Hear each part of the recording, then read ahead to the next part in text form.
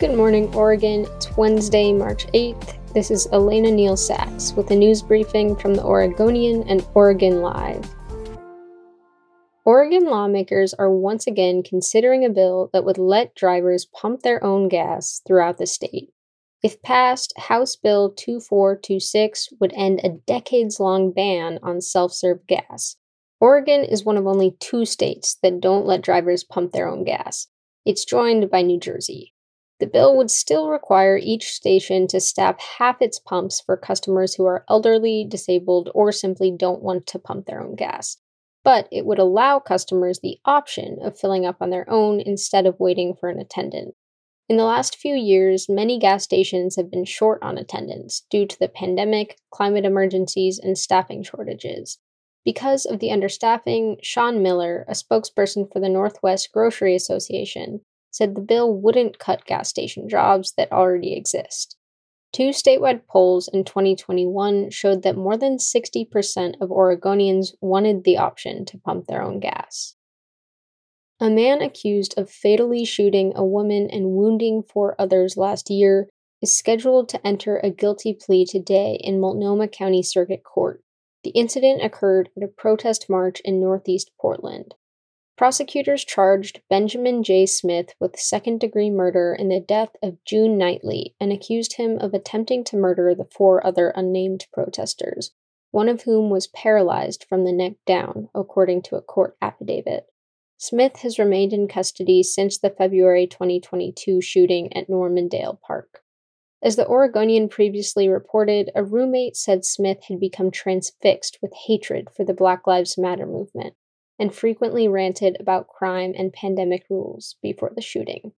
Smith faces 9 charges: second-degree murder, 4 counts of attempted murder, and 2 counts each of first- and second-degree assault.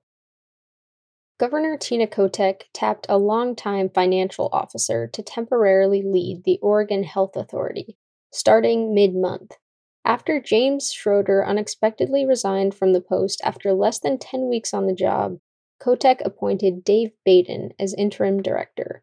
Baden has served as the agency's chief financial officer since 2019. Before that, he was the deputy CFO for the Centers for Disease Control and Prevention. Baden served as a statewide incident commander during the pandemic. Kotek's office said he distributed PPE to Oregon healthcare systems, oversaw vaccine distributions, and brought more than 2,000 workers to Oregon to help keep healthcare providers afloat. Kotek opened a search for a permanent director for the agency last Friday after Schroeder turned in his resignation letter, citing an interest to spend more time with his family. Want to find out if you could eat a scoop of ice cream every day for a year? It's been over a year since Nico Vergara opened his first brick-and-mortar, Nico's Ice Cream, on Northeast Fremont.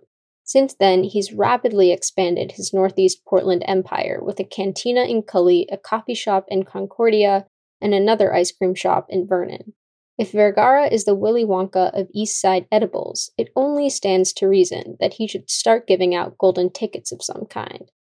The shop's Instagram wants you to buy all the half pints you can this month, because they say at some point in March they will place a golden ticket inside one of them, giving one lucky customer free ice cream for a year. According to the Instagram post, the winnings will come in the shape of 365 scoops. No word yet on whether that means you won't be able to get a scoop on Leap Day 2024. But let's be honest, you may need a one-day break from all the dairy anyway. Thanks for listening. You can support our local journalism by subscribing to Oregon Live. Go to OregonLive.com/pod support.